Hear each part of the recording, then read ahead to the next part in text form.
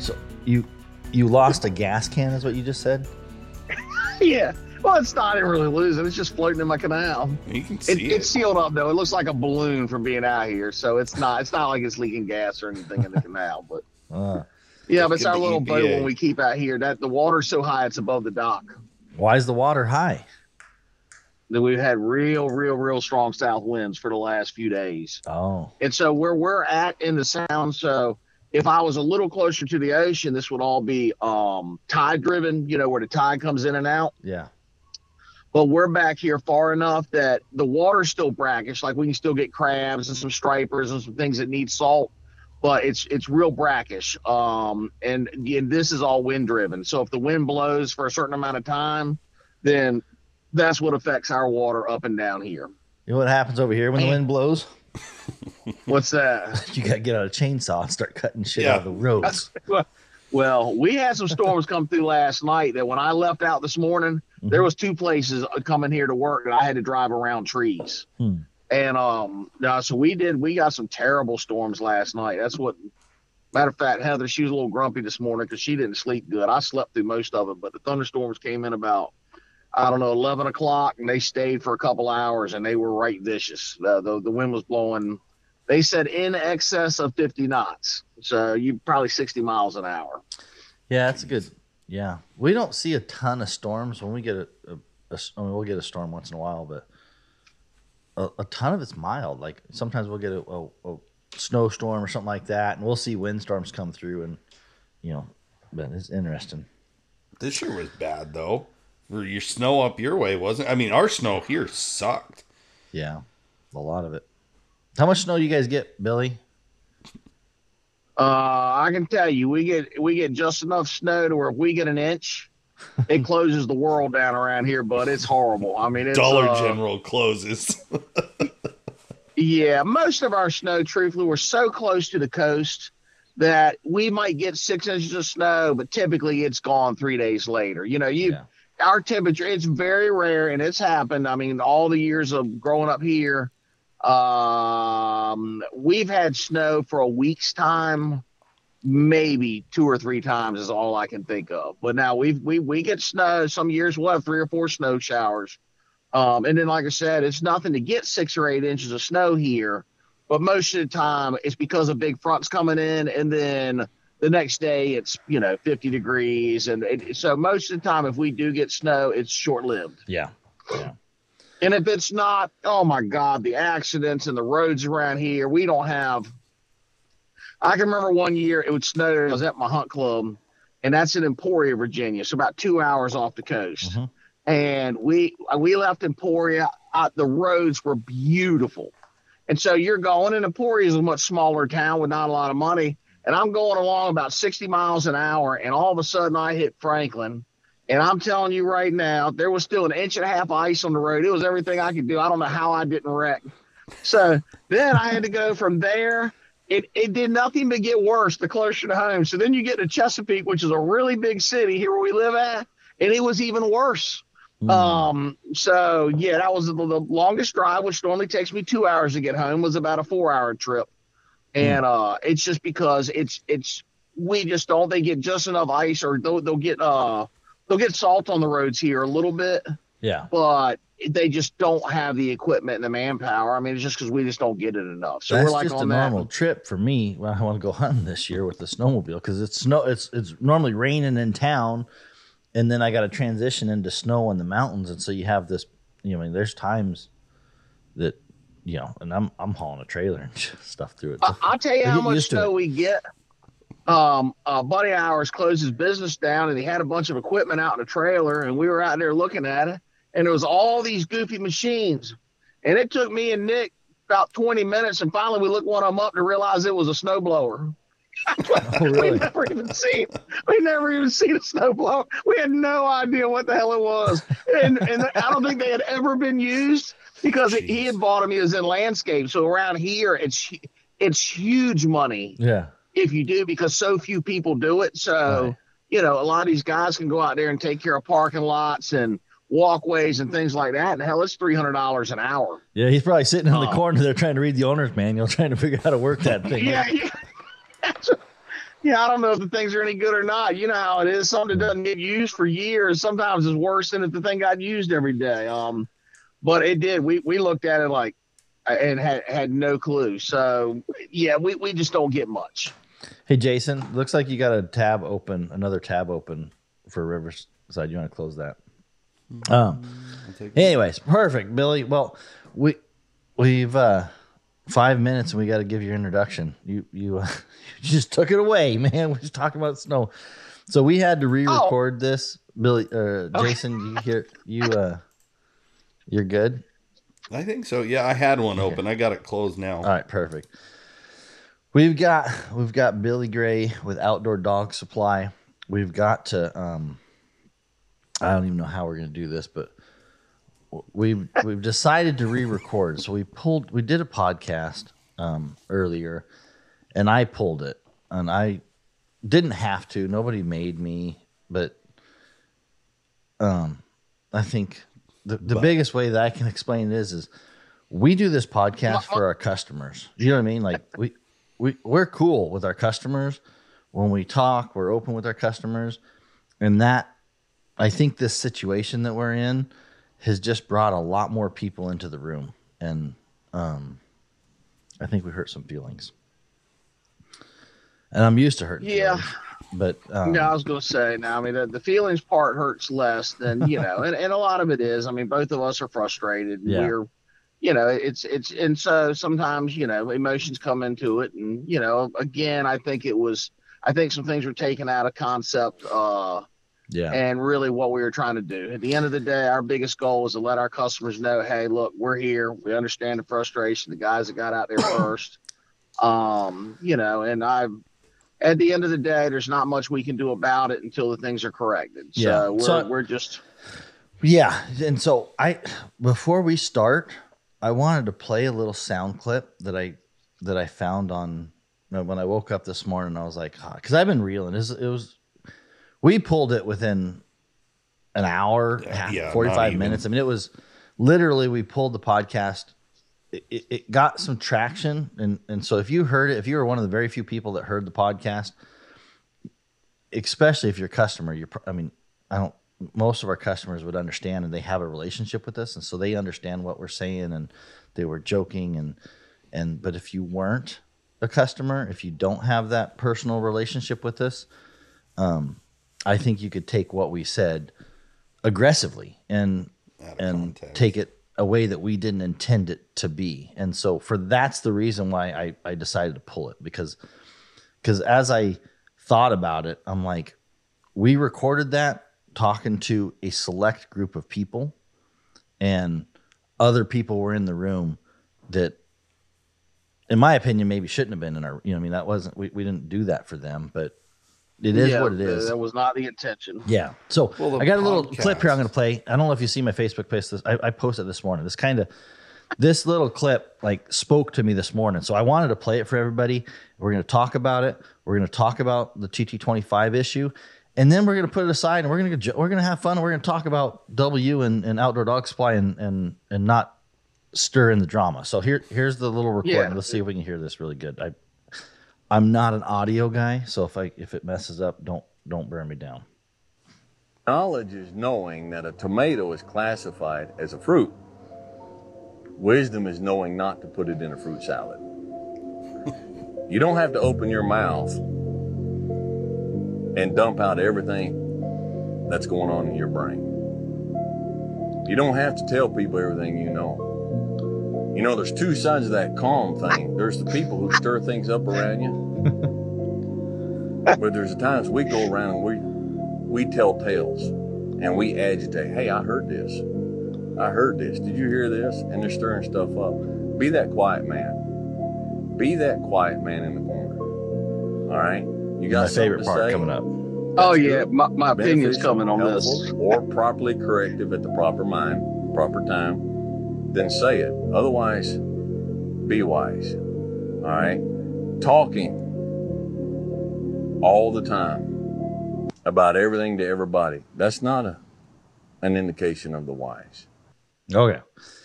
So I seen that this morning, and I was like, man, It was trying to speak to you, wasn't it? It was. It was. Tell me to shut the hell up. Is what it was. But You know what? Always remember this. If you don't say anything, people don't know how you feel either. Yeah. And at the end of the day, always being the one to lay back. And like we've said, I think we talked about it with anybody else. Me and him are very, very passionate about what we do. And we're not ones to just sit back and let things happen. I don't think either Right. one of us would be in the position we're at today. I don't think either one of us would be where we're at today if we just sat back and didn't speak our mind when we knew things were wrong. yeah, At the same time, yes, I think what that guy's trying to say is there's times that we also probably could be a little quieter. yes. And so the line in there that really was like, if I was to write fight, it said properly corrective at the proper mind and proper time, then say it. And so I think on Friday, we definitely wanted a corrective. Like we wanted to say what was going on, but I don't know that we were in the proper mind, meaning we were still hurt. We were still really mad. You know what I mean? Like, and perhaps it wasn't the proper time. So that's kind of, if you were one of the very few people that heard it, there's nothing that I didn't say that I didn't feel. Nothing that you didn't say that you didn't feel. You know what I mean? Like, Correct. And to our listener base, which Yeah. is our customers, it's spot on. That's who we're doing this for, not the general public. right. And so those people who are hurt because they didn't get, they're on a wait list for TT25 callers. And because of this mistake, they're watching other people get callers. They're hurt. And they were probably at the proper time, you know what I mean? Because they were in the same emotion we were. But other people that were coming in to this equation had a different story, a different feeling. They were in a different mindset. And so there's several people who were taking those words that we said and we were joking about, and we were having a good time. Like I really, like It I'd sucked had to no pull it. malice in what I was saying. You know what I mean? Like we were joking. And it was talk that, if you come around a campfire with me, that's how we're going to talk. Like I'm not sugarcoating shit. You know what I mean? Like we joke, we talk about things that may not be appropriate all the time. And anyways, so that's kind of the mindset that I'm in right now when I want to record this. It's not that I am embarrassed for anything I said or that I don't feel what I said. It's that it may not have been the proper mindset. And so I don't know what your thoughts It's are. good. Really. I think that's enough. Yeah, that's enough of a. I mean, again, and I don't think that's what Buddy's trying to put is I'm not here apologizing for anything we did, but if it was misconcepted, we are apologizing for that. Yeah. At the end of the day, we're angry. I'm not gonna lie. I mean, I'm probably still not at the right mindset, but I'm gonna grit my teeth on some of the things I feel for this one. That's what Jason's here you for. know, Billy, Jason's got the Bleep, button. He's got the bleep, shock yeah. button today. He gave me the red card. That's what.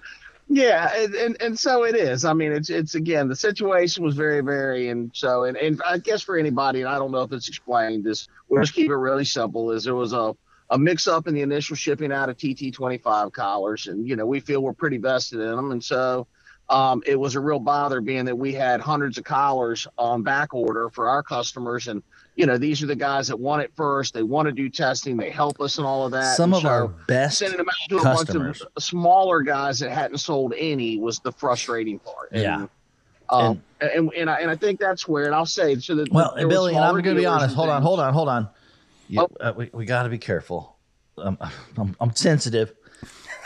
Oh, When you say they well, haven't I'm not, sold yeah. any, we got to clarify that. Okay, they didn't sell all of the ones they had coming. So you know what I mean. So to say they didn't sell any, somebody's gonna be like, "Well, I had pre-orders sold." Blah, blah. What we're saying is, if you could send us a lot of callers, and we wouldn't have the capacity to sell them on Facebook. We were just getting them out to our first week and a half, 2 weeks of orders. And So what people were seeing is when people were posting that they had them in stock and ready to ship, that was what hurt us, because we were like, really? Like, why? And I don't want to keep on the subject too long, but you could send us almost as many as Garmin could send us, and we'd still be like, not enough. We need more. You know what I mean? We got No, more customers. I've done the math. Me and you could not have done it. Yeah. So that's again, it's and normally things have been better in the past on the part of, they try to get stuff out for the volume of what somebody does. Yeah. And we'll just leave it at that. It's good. So it's again, it's a big mistake. We're just going to be nothing we can change with that. Like I said, we just hope everything will get fixed here soon, and we're going to get all y'all straight, I promise. And if there's any problem, if we have sold you collars and seasons are coming up or all that, we're going to get you collars in your hand to get you through it, and we'll get you straight. We're going to do what's best. We're going to do whatever we got to do to make sure you're taken care of. I promise. So for me, and the one realization after I pulled it and I thought about it this weekend, because I know a lot of there's plenty of people who just want me to push. I mean, they love that I'm a firebrand. You know what I mean? Oh, buddy, whatever. Buddy takes the heat off a lot of us a lot of times, so I can tell you. I'm not afraid to say what I'm thinking. And there is times. Thank God Buddy did that, not me. That's what. I think that's. Try being the number 2 around here, man. Like, I go. It's not that deep, buddy. It's not that deep. Just keep talking. And I'm over here having a guys, heart I'm telling attack. You, it feels kind of deep out here. It kind of feels deep when I look back. And deep and lonely. You just take one more step. I promise it'll get better. Yeah. Yes. With all the joking, the one realization I came to this weekend, and I've told the people that I needed to tell this to, is I probably made the situation for Garmin worse. Right? Because I was talking to an audience that I had a lot of trust with. And they were hurt. I mean, I knew they were hurt. I felt them. I was hurt. And so when I talked that openly, it allowed other people to see our thoughts, raw emotion. You know what I mean? Like emotional thoughts, like not saying I'm crying, but I was upset. I was mad. And when you do that and you open the doors and make it a public issue, it makes it very difficult for a company like Garmin to fix their problem, right? You know what I mean? Like it complicates it on a different level. And so for that, I need to apologize because that wasn't my intention. My intention was to talk to my customers. You know what I mean? Like I wish it was one of those things where you could just close the door and be like, if you didn't buy a TT25 from us, get the hell out the door. Like I'm just talking to you guys that bought a TT25 from us. And that's not what this, unfortunately, that's not how it works in the world and Facebook and podcasts. So podcast world. So anyways, that's my piece on it. I'm not really good at apologizing, but I do need to own my own responsibility. And as I was thinking, I was like, you know what? I mean, that really makes it more difficult even for me to handle my customers because I need the trust of my customers. Like there's no question. But I've always said, I need Garmin to trust me too. Like I can't get you callers if Garmin doesn't trust me and I can't take care of customers. So this being in the middle, sometimes we got to remember that we got to look up and we got to have relationships going up, which is Garmin. And we work really hard on our relationships with Garmin, like really hard.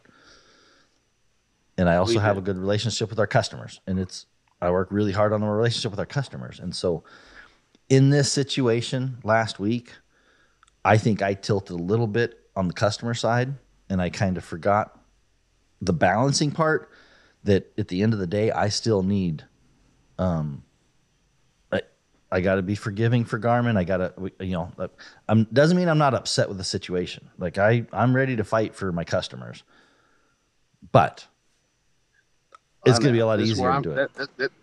This is where I'm gritting my teeth. We're going to leave her there. All right. Can I say my 2 cents? Go ahead, Jason. Take it away. You got to change the subject really quick because I feel like I'm. How about we just close this one out? Yeah, that's what. Let's get back to happy thoughts. Billy hit it right on the head. If things were taken out of context, I will say, like, I'm sorry it went that way. Yeah. But the meaning behind that, like, if anything, those customers listening, like Billy, your customers, our customers, there should be no question. If they got to hear that podcast while it was up, those few, Like that should solidify like where we really stand, and it's for our customers because that's where we you, default. my wife is the least hot-headed of the two of us, obviously. And Heather listened to the entire thing, almost the entire thing before it got cut. And she literally said she heard nothing wrong. See, my mother, I'm too afraid to send it to my thing. wife. I'm going to be honest, Billy. I'm like too afraid to send it to my wife. Okay, because she will tell me. Whoop. And so, my mom was like, I thought it was fine. What was the problem? I said, well, some people took it. I thought it was good. It was to the point. You talked about real stuff. And I'm like, yeah, that's how it goes. yeah. Well, it was. I mean, that's what we're doing in this. We're literally sitting there talking back and forth. And we were that. And like you said, the goal was to talk to our customers. And again, anybody that took anything out of misconcept, and I mean, it's, you got to remember, me and Buddy have both been from the bottom up, and hell, we might go to the bottom again. Who knows? But at the end of the day, fast. it was never meant to push to one person or another. No. It was just to say that, look, we've done a lot and we expected this was just a real kick somewhere. we were hurt. We were hurt. I'm not going to lie. Yeah. It was a mistake. We definitely were mad. We were sad. There was a ton of emotions last week. And I'm just going to leave it at, I was not in the proper mind to give that corrective. And I did all right, and I got a lot of positive feedback. I mean, I really got a ton of positive feedback because I stepped up and said something. But there are people who were not in the same mindset, and so it just wasn't it wasn't helpful. And so that's where I step back and I'm like, okay, I want to be helpful. You know what I mean? Like I'm not afraid to. I'm really not afraid of a fight. I enjoy a fight. I enjoy a good fight. Like sometimes I'm like, yes, this is fun. That's Warren Winch. Right? Yeah, exactly. Warren Winch. I mean, I got my battles behind me. This was just not one that I don't need to make a fight up. And I was starting to make a fight up on a mistake. There was an honest mistake. It was not intentional, and I needed to have a little more grace. So, anyways, perfect. Anything else you need to say? We need to roll off of this. That's it. I'm done. That's perfect. I'm done. Otherwise, we're going to be back and recording number 3 because we suck at this. Hey, I tell you what, we don't have time to record 3 we can't use. We're on limited podcast time around here right now. I don't like doing podcasts anymore anyways. It's not fun. We'll get through this one. They'll start being fun again. Let's make it fun. Yeah, that's what So I forgot what let's see. Let's start. How many Bud Lights you drink last night? 4. I don't want to talk about it. They're cheap beer. Come on, Billy. How many's Dan selling? So people who don't know, hold on. But if you are not a customer, okay, this is the point where you leave our podcast. Exit stage right. Yeah, that's what. Okay, if you're here, we're having a little fun with each other. Yes. If you're listening and you know who you know who you are right now. I'm talking to you, okay? You in the back, right in the back. I'm looking at you right now. I know who you are, okay? I've seen you on Facebook. You just friend requested me. Like, you're looking. You have a motive. You need to leave. Just get out of the room. Let us just have fun, okay? We said we're sorry. Now we're just going to be ourselves and we're going to talk to our customers. So if you're not here, if you're here with an agenda, please leave. All right. Billy, you can't talk like that before they leave the door. Okay, we gotta. They were now. All that's going to do, they're calling everybody. They got. Hey, you got to really listen to it now. I know. I'm like, man. I feel like Billy should meet Dan. Yeah.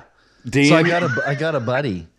Billy, I was saying I got a buddy that owns a bar, and okay, when that happened, because he went and pulled reports, he's like, and they don't sell a lot of Bud Light, they sell these IPAs and whatever. I don't drink at times, so I don't know, but which I would expect there. Yeah, and he was like, yeah, we sold like 44 the week before, 37 right the week it happened or whatever, you know what I mean? Because it was at the end of the week or whatever. Yep. And he goes, and then we sold 3. It was like a cliff. Total. Dropped off. And Like It's nothing. got, I mean, it just shows. And I think a large percentage of our customer kind of falls that, just in life in general, people are tired of things being forced down their throat. And so, Yeah. and I think that's kind of where it is. It's not, there's nothing, I mean, I'm not going to lie. All I ever drank my whole life was damn Bud Light, Natural Light, Bush Light. You know how hard that was, to go find something that could reiterate the taste buds. Were you drinking Bud Light before that? Oh yeah, it was pretty much Bud Light and Natural Light. I mean, all of them made by the same people. Oh, really? God damn, I got in there. You know how many beers they make when you get to the main company? Most of them. It's Most of them, yeah. Mackerel. That's what my buddy Dan was saying. He goes, buddy, people are like researching this shit to figure out not only Bud Light, but I don't want to say the wrong beer because I don't know. Was it Michelob? Oh yeah. No, Michelob Ultra. Yeah, that's another big light beer that they own. And oh my Lord, it was the only ones I can find. That Yuengling Light is my go-to now if I can get it at the grocery store. And that's a longest American brewing company.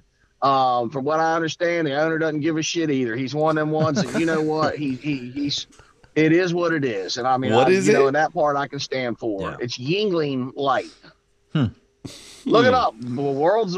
America's oldest brewery that's still owned by somebody in America. Yeah. Weird. Pretty cool. So yeah, beyond that, that's my go-to now, and I can drink a few of those and really enjoy them. It's tough for us, right? Because I expect a free case if anybody from Yuengling is listening to this. We'll get you 2 addresses. I'll get you 2. I'll get mine. You can have mine, Billy, because I don't drink very much. All right. Yeah, I'll tell you, if you drank one, I think you'd like it. Once a year, maybe I'll have a one or two, once or twice a year. But, Hey, what do you know? I normally will have I don't. Sorry, I just pulled it up. Like, yeah. Oh, a little stiffer. That's good. But that 1829 in the world we're in today, like in our market especially, like the hound market, I can tell you that it's unlike any other business out there. You know what I mean? Like I look at other companies and whatever, and they got to watch their P's and Q's, and for me, I'm like, I don't really care, man. My customers, I trust my customers trust me. I don't have to pretend, on these levels, and that's kind of nice. You know what I mean? Like, but it also puts you in a bubble sometimes that you forget that there's people outside your bubble that you can't do like what we do. Oh, there's people always looking, and at the end of the day, it's amazing how many people don't have anything else to do but try to take you down, or worried about what you're saying or what you think. And I mean, it's unfortunately, most of these are miserable people, and they're miserable themselves, and they work hard to make everybody else miserable. Yeah. Yeah. So it's that's just part. And fortunate for us, that's not our customer. Yeah. I mean, our customer, these are people that live every day. They do hard. They run dogs, and which typically, I'll tell you anyways, people that own dogs, dog people are almost always a little bit different in themselves. I did dog fences for years. I mean, it's a responsibility. It's something you giving up time and dinners and, the puppy stuff, and you're cleaning shit up off the floor. And unfortunately, not everybody can do that. And it's, but I couldn't even, I've had dogs since, they were licking me when I was born. And, I've just always grown up. And then, of course, we got into the hunting dogs. You want a good story? So this is how I got into hunting dogs. Well, one of the guys at our club had 4 or 5 they're beagles, but everything here is really wet. So these are beagles that would get in the water, swim, and they're little deer dogs. So, they're like the 15, 16 inch. Yeah. And so the guy had to get out of dogs, and he was going to give them to somebody that I didn't think took care of his dogs like he should to begin with. And I called my wife and I said, hey, I said, I'm going to bring a couple beagles home. I said, we're just going to keep them for a week or 2, and I'll put them on the fence out there. And well, let's see, that was about 20 something years ago. At one time I had 10 dogs on an underground fence out in my yard. And that's literally how I got into the sport. And I tell you right now, I wouldn't, I've got about a dozen over in the pens. My daughter, Emmy, which y'all seen in some of the videos. I mean, she's gotten to where she pretty much takes care. I'm not going to lie to her, probably more hers now than they're mine. And, we just went to a trial this weekend and she took second place. And, so it's something we've always done and I couldn't imagine living without it. It's a culture. It's really, and we've been lucky and blessed that it's a culture, it's a camaraderie. You know what I mean? I'm a pretty shy person, normal. I'm an introvert. Yeah. For the that's most what part. I get out of you. No. And, yeah. You wouldn't think so, but It's because he's done a million podcasts. He's getting good at it. You should see him in a room with 100 people. dude, I don't like going and sitting on somebody's couch and talking to them. Like most of the time, I'm like, whatever. I've had to for this business to be, you know what I mean? Because I'm not afraid to. It's a problem I have. I should probably get it fixed. I say what I think. Yeah, no. But I really this dog culture is really opening, and it's something that I resonate with. You know what I mean? Like if you put me in any other situation, man, I'm quiet, I'm shy. I just don't. I don't really care to converse with a lot of people. I don't want to talk about football. All that stuff I don't care about. I just rather. But you put me in a room, put me with a beer and a couple hound guys. Dude, we got stories, we got laughs. You know what I mean? We can talk, we can connect, and that has been something that happened for me, at least. And I didn't realize it at the time, but I just like that culture. You know what I mean? I just like the good old boy. We're gonna go out in the woods. We're gonna go spend some time hunting and learning. And you got this dog and this project that you can kind of work on, and man, everybody's pretty low key. Not everybody, but most people are pretty low key, and they can laugh at mistakes. And you know what I mean? Like, you're not going to be in this business if you don't learn how to handle mistakes. It's different. No, and it's true. Oh, go ahead. Oh, I was going to say, it's totally different, because it's funny you say that. I just had this conversation with my wife the other night, because I said, I don't know how things worked out the way they did. The reason I'm here today is I had a back injury working at, a shop. And then next thing you know, me and Buddy are on the phone. And next thing you know, we're sitting on a bar stool somewhere. And now I'm here. I said, I don't know what I would do. Like, I don't know how I would reintroduce into civilian life, we'll say, because I'm so used to the hound market. And it's such a genuine connection because we are a certain group of people. Like, we all can find camaraderie somehow, whether we think one's an idiot and one's not. You know what I mean? Like, we can be fighting tooth and nail, but we all have that camaraderie. And it's just an easy feel. Like, they expect us to be honest, and we get to be honest. But it's a weird thing. If you took us out and you put me in, like, any other environment, I wonder how long I could hold that job down, Not long for me, I can tell you that. I'm not suitable for work anymore. But it's different because things work. We can connect with customers on different levels. We can do different things that people on the outside, they're like, that won't work. Like, how are you going to make a business selling dog collars? And then next thing you know, here you are. It's like, yeah, we're a little crazy, but so are a million other people out there that want to do business with us. Yeah. No, and it is. And it's, and I still hear it all the time. I mean, it's, but again, that's something that we've gotten very good at. And maybe let me kick back to the dealer thing also. You have to remember, now, me and Buddy are both much bigger online, and those are the things we do. We sell a lot. So, you can order from us. It's going to get shipped out. It's you're going to have it within a couple days. And the customer that's got a smaller dealer down the road that's going to take care of them and help with the warranty and all that, that's not the person that we go after anyway. Our customers are the ones. Not everybody has a supply right down the street. Not everybody has a supply. And so a lot of the customers don't have the luxury. The closest place they have that sells anything is 4 hours away, and they don't keep it in stock, and they don't warranty anything, or they don't know anything about it. And so again, that is the difference. And so we spend a lot of time, and we try to give that small experience, or that part of, hey, you can call, me or Chad at the office, or Buddy. Jason, don't call me. When you're going to call Jason. Hey. When you tell him to call Jason, okay? don't throw my name in this. Hey, you want to know a secret, Billy? Billy, I'm trying to get out of this gig.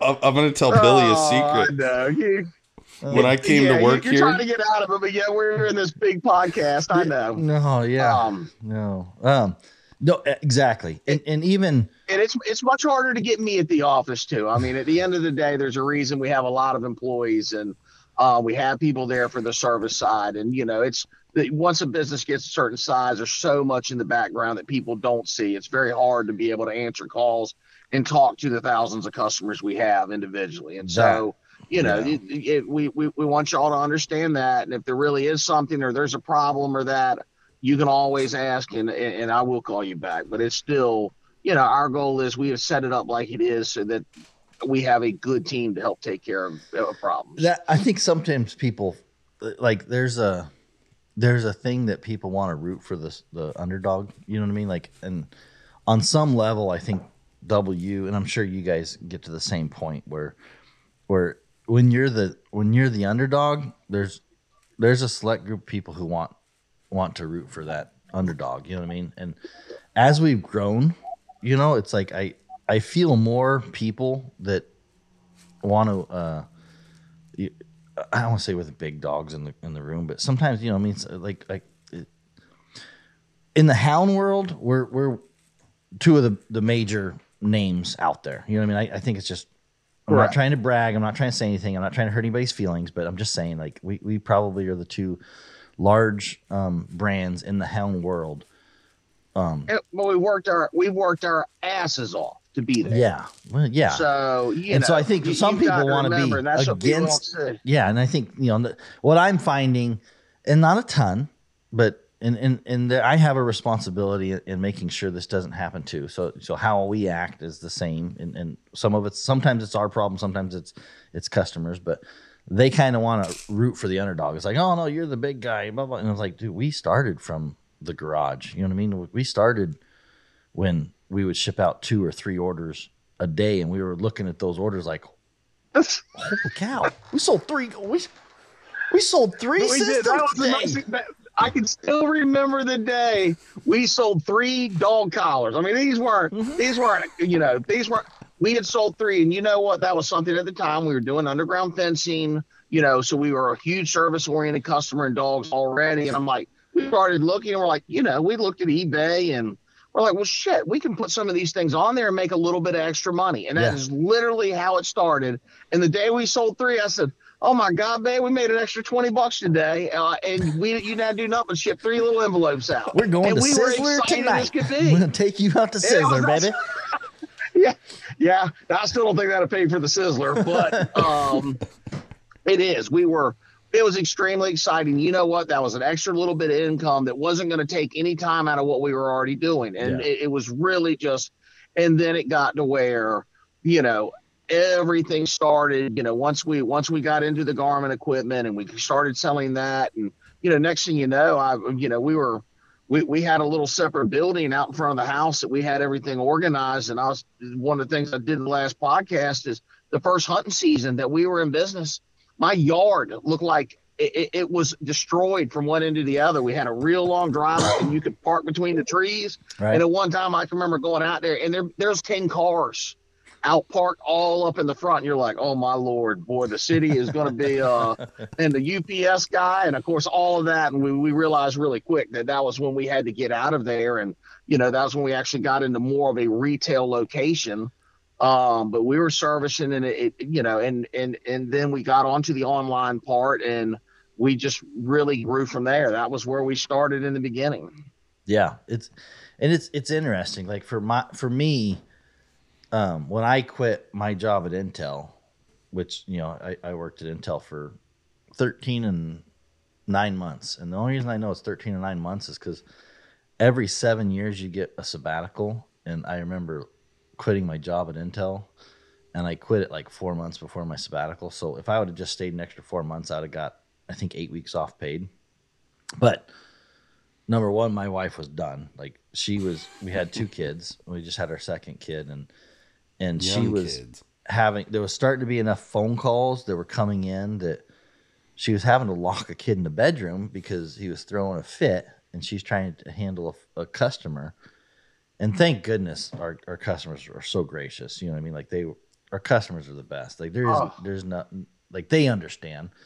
And Dude, so they weren't for upset sure. at her, but she was, you know, self-conscious about that. You know, number one, she didn't like locking the kid just throwing a fit so she could take this phone call for money. I mean, you know, that makes you feel horrible. It's Sure. like, oh, I got this kid. Right. I can't take it, but I need to make this sell. And anyways, I mean, she came that night. She was like, you either got to quit Intel or we got to quit W. You know what I mean? It was that much of a, there's one thing I can tell you about my wife is she's principled. You know what I mean? Like if she don't care about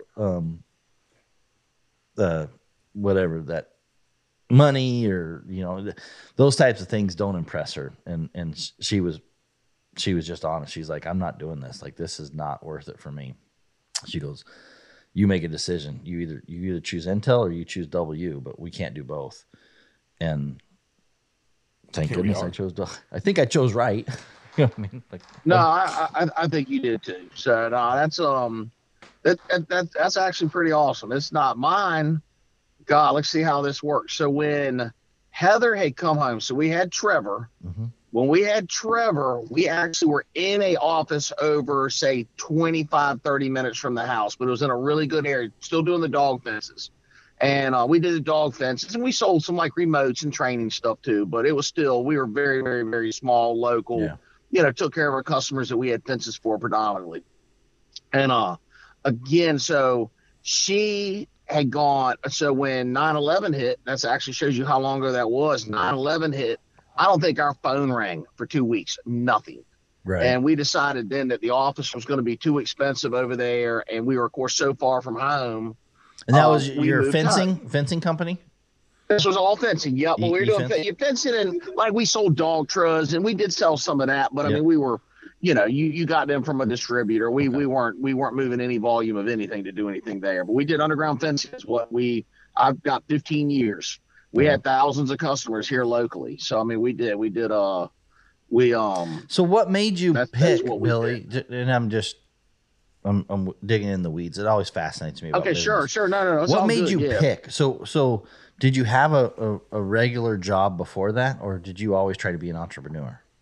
All right, so here's what happened with me. I worked for the government for 5 years. I took care of all like the 400 hertz controls over at the base here at Oceana, which is in Virginia, and I did stuff like the controls up there for the big cranes that did the motor. So I got to where I was actually pretty important at the base. You're always they important, had- Billy. You're still important.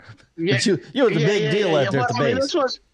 but I was taking care of a lot of things that so the base. So I had got my 5 years, and a big rift came. Well, one of the guys that actually worked under me was going to get rifted, but he had been there about 20 years more. Okay, what's And a it riff? came down to What's a riff? Like, I'm not following. that means that basically a government cuts a bunch of people, Okay. and he got caught in that. Okay. So, you know, and this was somebody that was not going to make it on the outside. He was going to struggle a lot more. He was very, very smart. He just didn't have a lot of confidence. To make a long story short, I've been there 5 years. Let me tell you, and at that place there, at least 20% of the people did at least 80% of the work. Right. You know, you had people that didn't work all day. And so I had already got to the part where I realized it was going to be something better out there for me anyways. And so when this rift came, that other guy, they brought me into the office and they said, look, you're going to stay and we're going to let him go. And I said, well, I tell you what, I said, don't make me quit. I said, but you get my evals or you do whatever you got to do. I said, because I'll leave before I let him leave. Right. And and so they end up making it. They made it work around. Well, then they came to me from the base and they were going to try to open up positions because it's such a unique, you know, when you get into a lot of the plane power and the different things, it's a much different electrical than what most people know. And so so when I got out, so I started looking then, me and Heather actually went and opened our own electrical business. We were getting ready. I was going to leave regardless. I wasn't going to work for the base because, I mean, they were going to start me at a GS. I had already come to the conclusion. I was watching enough contractors come out there. They were paying contractors to do what I did, $300 or $400 an hour. They'd be there 3 days and they couldn't fix the problem. Right. And so you already saw the wasted money and what it was. So I was going to get out there and try to take as much of that wasted money myself as I could. Yeah. I like the And honesty, all Billy. of I the- like the honesty. Like, That's how to do it. I'll tell you straight how it is. It's not that's exactly what It's just mind boggling. So we did. I went out. I was already a master. I just got my master electrical. And so that's what I was going to do. And my uncle called and so my dad and him talked a bunch, and he had just gotten a dealership down there, doing underground fences. And he said, man, just have the guy come up and talk to you. Mm-hmm. And, so maybe he said, I'm telling you, this is the new and upcoming thing. And, so make a long story short, the guy came up, met in the area. The area was, there had been a fence company that had been peddling them for the last year or so, but, they weren't really going to do much with it. And so make a long story short, next thing you know, I've got machine in the back of the truck and I'm putting dog fences in. Now, when you put those in, would you have a little ditch witch? You put them underground, or what do you do? Yeah, you put them underground. So what that is the machine we had is actually pretty genius. Got a guy up in New York, a DNR, I think is the name of the company. Mm-hmm. He had made back then it was a Honda tiller, and you would buy. So he made a kit to where it would make it so the blade would turn reverse. Or you could do, I think my first one didn't even have that. The blade would turn forward. So you actually, it was a tiller. You would take all the tiller stuff off, and it put literally think of a 14-inch saw blade. And then it had an attachment that went down and it dropped the feeder blade right behind the saw blade. And then it had the one I did. There was two things welded on it. So you could run two lines out at once for your pair, mm-hmm. or you could split it and go either way. But the machine cut the ground, fed it in, and this is what most people are using, something similar today. It's a little different, but and that's how we started putting fences in. You could put it in about 4 inches deep, got it down as long as there wasn't a lot of roots or the yard wasn't really hard to get it down below like your aerator and that type of thing. And then when you get to a driveway, we had a saw. You would go and you'd run your line between, and you always cut it real deep at the edges so you could tuck. So if somebody edges and all, they're not going to hit the wire. Yeah. And then we learned we actually would put your roofing asphalt sealant was way better than like silicone, because that actually would seat it in, and when it gets hot it would reseat itself. Where the old silicone, once it got hard, it would dry, and 2 years from then or after a first freeze it'd pop all back up out of your driveway. And then you learned how to bore under your sidewalks, and then you learned all kinds of little cool things like tying your wire to a piece of PVC, 1/2-inch PVC, and you could push the thing through the back of flower beds. And so it was pretty neat. You learned how to install, and I got out every day, and I was a little skinnier back then because I was actually out there working hard every day. And sounds it was like really you need to go back to that, Billy. Yeah, well, you ain't. Yeah, we say that all the time. I'm gonna have to find something that gets me a little more. Hunting season, I lose weight every year during hunting season, but after that, it's I've got to find something that's a little more energetic. But so going back to the fences, once we got, and that's a lot of where we learned the customer service and all anyways, because these dogs are like people's pets. And so you learned how to deal. And, for somebody to tell you in the fence business that, oh, we're going to set it to your breed, or we're going to set it, that's like saying, yeah. Me and my three brothers are completely opposites, so nobody and no dog is going to be the same. And so you need to treat each one of them at the beginning, see how they react. And, once a dog learns like that, the fences work absolutely wonderful. I mean, it's, again, but that's having that professional side of it to, to be able to look and make sure stuff works good for you. And so we learned a lot from that business. We always made a good living doing it. But it was one of those things that it came with a lot of service. It came with a lot of headaches, and we just never could see it go to much more of a scale. And that was when we started doing some of the stuff online and all. Yeah. It's 6 months of selling Garmin. That is way different than your customer group now. It is. Now they're dog people, but they're a little more of your homeowner. And I'm telling you, if you knew how many of them, these dogs are their kids. And that's a lot of people didn't have kids, but they had 3 or 4 dogs that they wanted. So there was always that concern of, is it going to be too strong, or, if they're not doing good on it at first and not wanting to get out in the yard like it is. And so there was just a lot of, and of course, a lot of it relies on the customer too, changing batteries and keeping the collar snug enough. And so that was a lot. There was a lot of extra issues with that business, and a lot of those were customer created issues, but you still had to deal with them. And those were things that were very hard to charge for. Yeah. Yeah. And I think that's always hard. Yeah. Well, and both of us have a really strong relationship with our customers. You know, both of our businesses or We whatever. do. Sometimes I'd say personal relationship. You know, would be a, you know, they're friends. They're more than just a customer. At least that's how I feel. You know what I mean? Like when I see these guys, I feel like I know them. You know what I mean? And Oh, we do. I mean, I was just down 5 hours from home, and I mean, it's, you know, you got guys coming up going, man, I order everything from you, and thank you. I watched your video the other day, and I mean, those little things like that, it does mean when you can drive 5 or 6 hours from somewhere and they come up there, and it's just like and yeah. it's really really nice, and I mean that. I had God, one of my if I little remember the name nephews of or it, my that was cousin. It was like, buddy, I seen somebody wearing. It was on a TikTok or something, and I don't know that, but he goes, there was this TikTok, and they were wearing a W sweatshirt. You're famous, and I'm like, I don't. No, we got a lot of customers, but it was TikTok. I mean, just because someone has a sweatshirt on there, but that's kind of in some level, that's kind of cool when you see a shirt or sweatshirt. Oh or man, whatever, nah, that's one you. Yep, you see a lanyard somewhere on a TV show, or you do, and it really is. It's like, wow. Yeah.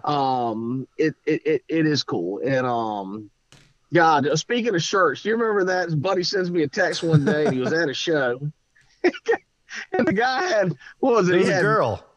No, it was a guy. It was a guy. Right, the girl. Okay. Well, there was. You sent me two. Yep. But one of them had like. It was my sweatshirt on or your hat, or it was vice versa.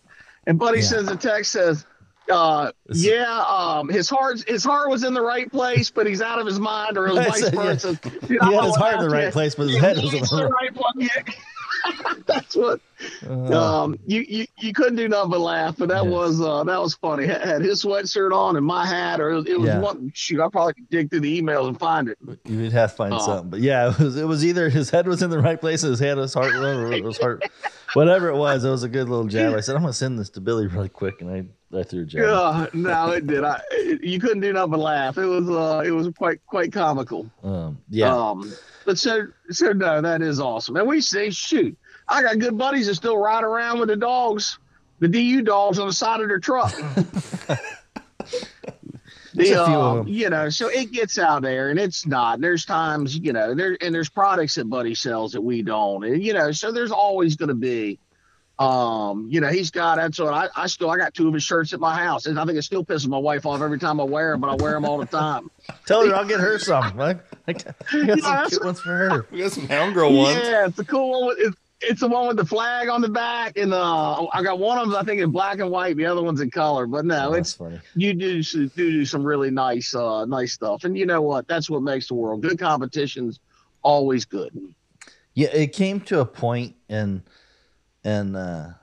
honestly, for me, Steve Snell was the guy that kind of said it to me in a way that, because early in the days, I mean, I'm not gonna lie, dude. I was like, "What are they doing over there? What about them, Steve?" And this, and I was ready to fight anybody with a dog supply company. You know what I mean? Like, it just, yeah. You know what I mean? I was like, it was just a little pissed off kid in the corner, just barking at anybody I could. You know what I mean? And Steve Snell's one that told me, he goes, buddy, he goes, if I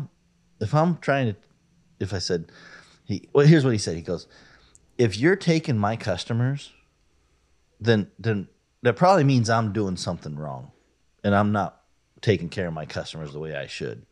He goes, so you don't bother me. He goes, I'm pretty confident that if I treat my customers the way I should and the way I do, then my customers should be pretty loyal to me. And if they're not, then it's okay. You know what I mean? If that's what it is. But I don't need to be working and worried about what you're doing to try to do whatever. He goes, I need to worry about my customers. And that was just like an aha moment for me, which was like, dude, I don't need to be worried about what you're doing over there. Now, that doesn't mean I don't watch you. And I watch your videos and be like, damn it. You know what I mean? Forgot that one, or that was a good one, or whatever it was. You know what I mean? There'll be times. But I don't need to hyper focus on you met me? Yeah. No, before Jason was like, I'm burn them down. I was telling him to burn them down. Burning my house down. Here's Steve telling him. Oh, Yeah, no. Jason, it was a while. It was a good long stretch to burn them down, Jason. Yeah, no, I'm well aware. He had to recruit me from my garage after it burned down. Yeah, exactly. We can burn it down. Jason in here, Jason. Dude. Jason, you've never questioned that twice? Yeah. Oh, man. All I know is I got on Facebook last night, buddy. You'll appreciate this. And a memory popped up from like 9 years ago of a very specific shirt that's hanging up next to your desk. Oh, really? Yeah. The plum tree shirt? The plum tree the cease and desist letter shirt. Yeah. That was like 9 years ago. I gave Buddy the last shirt that I had of this style for was it your birthday? It must have been your birthday. Mm-hmm. So God, has that been 9 years? Well, it was 9 years when I was in the fight. He was fighting me 9 years ago. Okay, yeah. I've been here. It'll be 7 in February. Yeah. I look awesome. I look back. I was fighting with you back then too, Billy. I'm sure you got a Facebook me. Yeah. My Google shit got shut down one time. I can't remember why, but my bad. You did not copy something of Buddy's, or one of the girls in the office had used his and switched a couple words, not much, and not enough. All of a sudden our she didn't switch enough, Billy. No, I know. Yes, we learned very hard, and I'm not going to say we haven't done that ourselves since then. But back then, that was, oh my God, he was, they were doing these big reviews and videos. We didn't shit. What's a great big review or a video? I mean, we hardly knew that you're supposed to do something different to get the organic, and and that was being a very competitive person myself. You learn very quick, but when all your stuff, when you can't even find your ad in Google, where'd we go? You're not even the ad. Slow down, Billy. Slow down. So just so the people are listening, you were number 1 in Google for, I don't know what it was, Alpha 100 probably. I don't know what we're talking. It was one of these products. It was back like the Alpha stuff, or maybe 320, but you had the Alpha original 100, and I had just come. I was just. There's some history in that with Garmin, but I had gotten one pretty quickly on that, and I didn't get it beforehand. I didn't go whatever, and I gave a review, and I was like, man, whatever. So you copied my review or something, the text on the product page, and you were kicking ass, Billy. You were number 1 in the Google search engine, which is all that matters. To the top. And I proceeded to let you know, and I don't learn this myself, Billy. I just want to let you know that Rob Snell taught me a lesson, maybe a year, maybe 2 years before this, that I had learned very quickly. So when I tell you this, the same flipping thing. When I tell you this, if you would have rewind back 2 more years, you would have been like, I would have been scratching my head. So Billy was number 1 in Google for this Alpha 100, and I had learned that on announcement day, you don't do it. You don't pull the fire hose on announcement day. You let them have a day. You let them have 2 days. And then you submit this guy copied my shit to Google. And all of a sudden, Outdoor Dog Supply disappears off of Google on day 3. Gone. Yes, gone.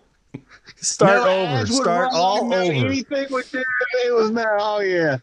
It was you talk about mad. Oh my God. Cause it really was not me. The girl that was doing our graphics and all, which she was wonderful, but she had gone in and, well, which one would you get? Buddy's review or Garmin's review? I can promise you one of them is going to be a little more detailed and have a whole lot more in it. That guy's going to say some stuff that he wants to say. That guy don't know how to shut his mouth. That's what.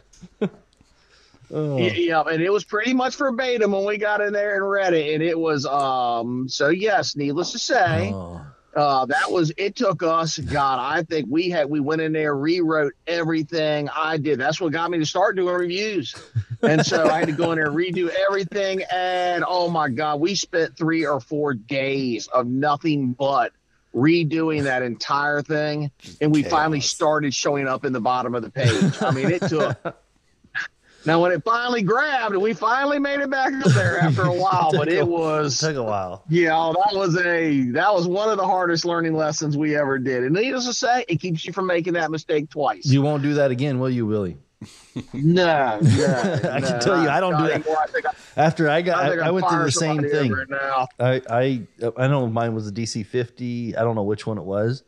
Same thing. I didn't have the product. I would copy Gundog Supply, their review, their stuff, and same thing. I'm like, bah, bah, bah, and I mean, I took notes, Billy. I played their book to a T. You know what I mean? Like you learn because I'm a really reflective guy, right? I'm like, they didn't do it on day one. They didn't do it on day two.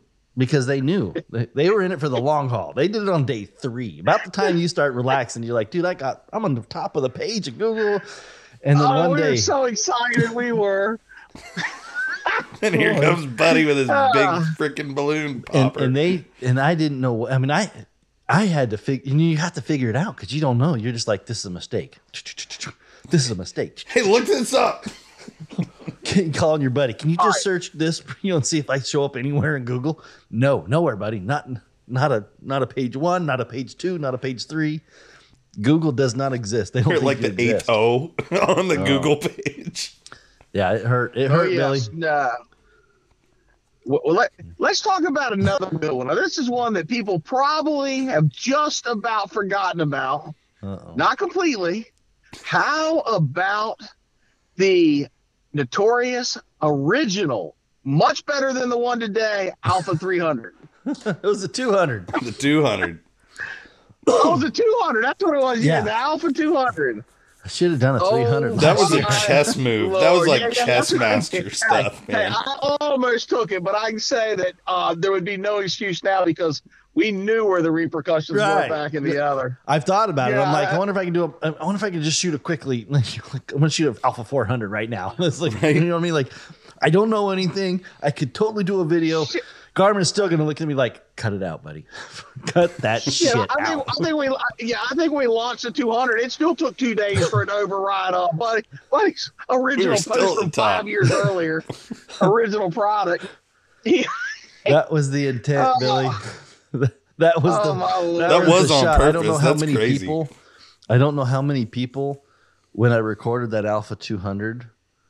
It was about the time that the SEO world, when I say SEO, search engine optimization, when those wars were at their highest peak with Gundog, with Outdoor Dog Supply, and with us. We were all, I mean, really, really, we weren't friends. Okay, LC used to be up there at that time too. Yeah. LC was another one. Yes. Exactly. Like so, we weren't friends at this time. We were all sitting in behind our keyboards, trying to cut each other down. You know what I mean? Especially on Google. You know what I mean? If there was a fight, the fight was Google. Like that's where we really, and still to this day, that is the fight. No, like it is. It's not. Yeah. If I get off this podcast, I need to check my Google results and be like, I don't know where we are because I don't watch it as much as I used to. Where I'm comfortable enough that I'm like, yeah, I can tell everybody's kind of laxed off of it a little bit. We still do the work, but we are not hyper focused on it like we used to be. But yeah, it's hard to be as hyper focused, and we have a much more dedicated customer base than we did back then. Back then, we were working everything we could do to grow it. Yeah. We needed to because we didn't have anybody else. We were like, you got to find us, buy it from us. We did not. But yeah, that April Fool's video, there was 2 parts. One was to joke and have fun, and we did. We had a lot of fun, but boy, we pissed some. Y'all did. We pissed some dealers off. Y'all did. We're over here getting people calling us going, I want to cancel my order. I'm like, well, ma'am, can I ask you why? Well, you didn't see there's a new Alpha 200 out and DU Supply has it. I'm like, oh my God. I said, ma'am, do me one favor before you cancel your order. I want you to go back and I want you to watch that video a little more closely. And remember, April Fool's was just a couple of days ago. Dude, we still get phone calls. I'm telling you. Billy, I still get phone calls about the radar and the track. That was the second one, like the track analyzer. It tell you if the dog was taking a shit. Oh, I remember that. Dude, I'm not kidding. Like most recent one I can think of was probably, I'm going to say about 6 months ago. But yes, still get phone calls about it. Oh, that was such a fun. And Yeah, and that that's was genius. I will say that's the one thing that out of all the things ever, I'm still jealous about that I didn't do. I don't know how we came up with it. I don't know. It was one of them things. It was like that was that one moment that is like, oh man. And Anybody that's seen it, I mean, they painted the thing a different color, and it was oh no, if you didn't really just pay attention and listen to what they said, the video looked real, the product looked real. we started you had to it really off. get down and start reading it. We really started it off, and I intentionally was like, we got to start it off believable, and then once we get them hooked, you're a fisherman, Billy. Then we Once can you roll. set that hook, and then we're gonna go crazy with it. You know what I mean? And I'm surprised how many people damn near got to the. And so we had some people mad at us, Billy. They were like, "What do you mean it's a joke?" Like, it's a joke. Like, yeah, I'm telling you. Not as mad as the ones that wanted to cancel their order because we didn't have the product. Well, it's never good when Garmin's the first phone call of the morning. oh man, that 100%. Our phones rang, so our phones turn on at 7:30, and I'm talking 7:31. The phone's ringing, and I look and it's Garmin, and I'm like, oh, like because I didn't tell Garmin anything. I knew this is one of them things where you're like, they're gonna tell me to cut it out. They're gonna tell me no, right? So I was like, I'm gonna ask for forgiveness on this one and not permission because you know what I mean. I don't know what they're gonna say. And I knew if it ran up the chain somehow or whatever, that they were going to be like, yeah, probably not, blah, blah, blah. And so I was like, dude, if I don't know anything, whatever, I'm just going to send it. Nice. And their phones were blowing up from customers that were trying to order the 200. They were so mad on at East us. Coast time. Yeah. Oh, Yeah, they had to wait. They had 3 honestly, hours. you guys had 3 hours before we opened. You guys were... what? Oh, it was. No, our phone. I'm telling you, at the end of the day, I remember, I think Heather was more mad. I mean, and everybody was blowing up. All I could sit there and go is, God damn, I wish I'd have thought of that. That was literally, I still to this day. That was back when really, it's so much easier to get away with something. And we were so new into it. And I'd say that was probably one of the smartest things you did as far as getting people to know who DU Supply was. It was a turning point. There was two critical turning points in W's career. One was the DC-40, and that was not a fun event. I was mad about the performance of the DC-40s. That was a good turning point for me where I was really honest with my customers when it was not safe to be honest with them. You know what I mean? Like as far as the technology and what, the problems, you know what I mean? Like me and you both now, like the 15Xs, we're going to tell people, man, there's been some serious problems with some of the 15Xs, the mini colors. There's just been problems, and we're honest with our customers to be like, man, I'm not sugarcoating anything. It wasn't safe on the DC-40s. And we didn't at the time. I mean, like, I think you were the same way. We didn't have 30s, and we didn't, it was, or we had just started. You could still buy DC-30 combos, and you could buy the 40s. And when the 40s first came out, I mean, we were just having a lot of issues with them. Yeah. And you remember there was 6 months. There was 6 months of a batch. I tell you how bad the bad batches were in the 40s was when we started taking trade-ins when the 50s came out. I almost quit taking 40s overall, and then I got to where I said, well, if we just quit taking the ones that look like they're new, right, we'll be okay. Because as long as they had been used, and we still take in trade-ins for 40s a day. Yeah. And guess what? That's the ones that have been out there, well, if they had been out there being used for a year, they were fine. Yep. They're incredible. But there was component issues at a couple of them, and there was 6 months of product that was just like.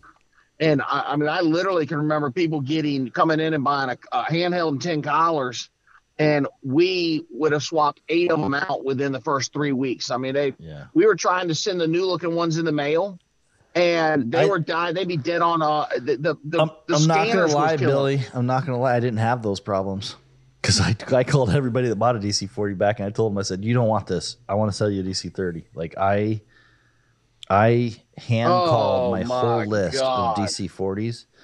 And that was one of those one of those identifying moments for W that I was like, do you remember when they said they were discontinuing the 30s? And at one time it got up to where people were willing to pay, yeah, goddamn, an extra $100 for a DC-30 collar because they didn't want a 40. Yeah. I had guys like, hey, buddy, what about if we go buy at the time? And this was early in the days. He's like, what if we bought 100 of them? And I was like, oh, 100, that's a lot. You know what I mean? Maybe he's like, well, we could buy them and then we could wait. And we could sell them for 240 or whatever. You know, I don't remember. I think DC-30s were selling for like 168, somewhere in there. You know what I mean? Like back in, I'm going to hurt feelings now. People are going to realize what they used to pay for collars. And at the time, there was discussions about buying a bunch, sitting them in a closet for 6 months, and then taking them out like gold and being like, okay, we'll sell them for 250. And I didn't want to do that, but I had people approach me that were trying to use me, my business, to do that. You know what I mean? To be able to say, hey, I'll buy these collars if you can sell them later for a profit, and we'll split the blah blah blah. You know, it was basically a money making scheme, and I didn't do it. You know, but I remember some of those discussions around that time you're talking about, that the DC-40s were going to be it, and people still wanted the DC-30s. They did. Oh, there was a big stretch of it, and then thank God, which a lot of it was, you remember that was where a lot of the antennas and stuff like that started being produced, because one of the major issues from the get-go was the antenna on the 40, which was, instead of copper for the coil, it was steel, and it was corroding really, really quick in these wet conditions. Yeah. And so all of a sudden you couldn't track the collar. That was one. And then the other one was the one where they were just dying.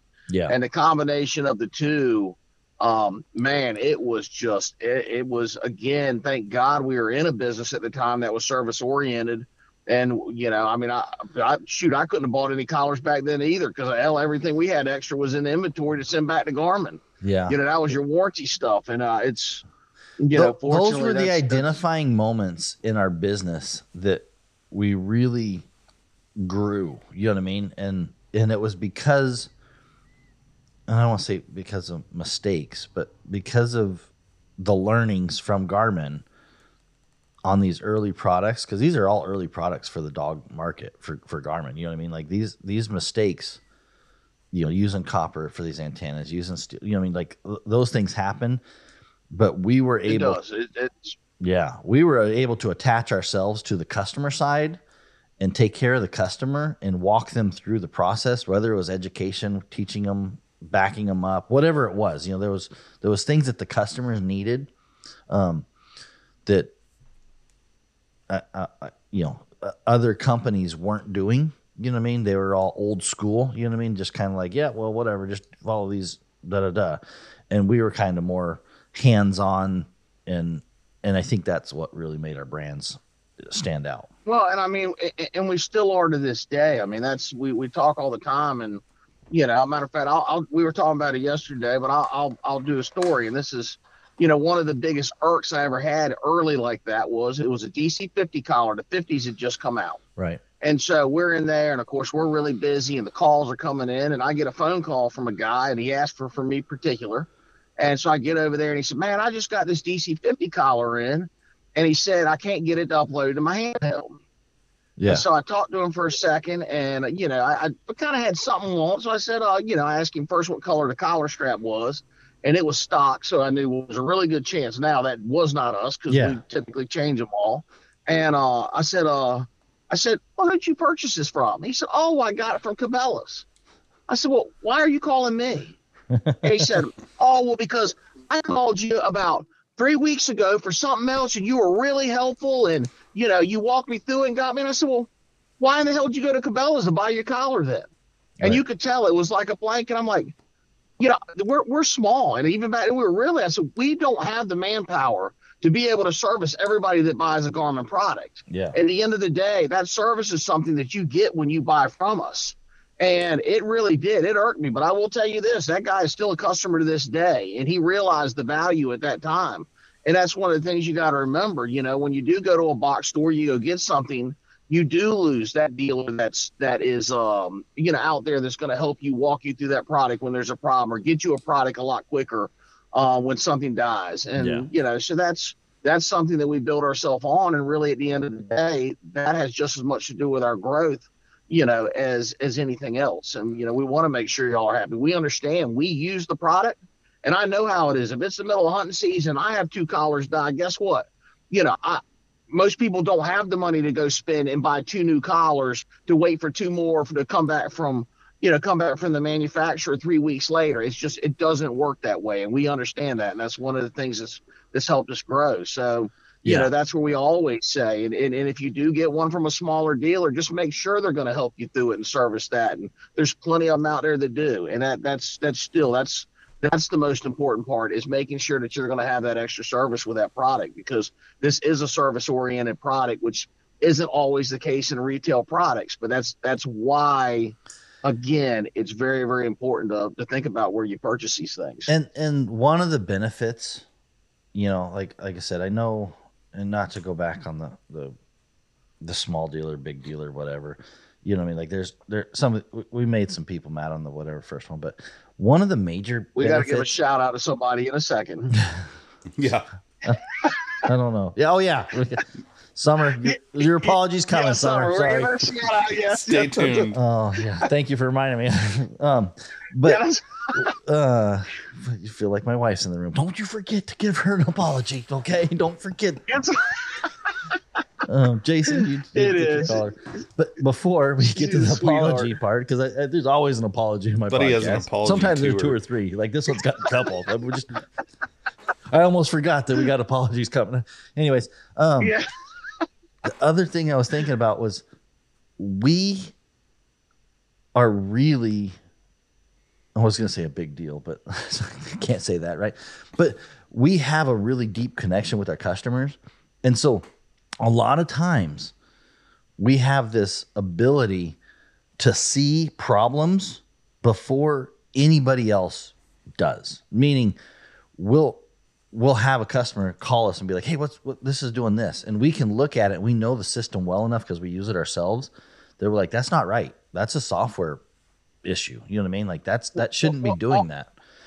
And also you'll find it that typically it's me or Buddy. There's very often times that we find there's problems, or we're the first ones to do, because our customer base is the one that typically get. Yeah. That's something else that even bothers us with this is, now there's a huge chunk of them out there that the majority of them we're not going to hear of the problems or be able to walk through. And I do pray there are none. Again, I just go back to the TT25. We have been very happy with it. Yes. So I'm not going to say, and hopefully for a change, this is a foolproof and every one of them is great.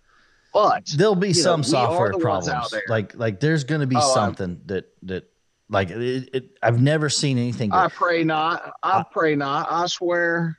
Yeah, I think it's going to be one of the best. I really do. I'm really I agree with that. Excited 1,000%. with it. I do. But to say that I don't expect something that's going to happen after once you scale it and there gets more and more people that get them.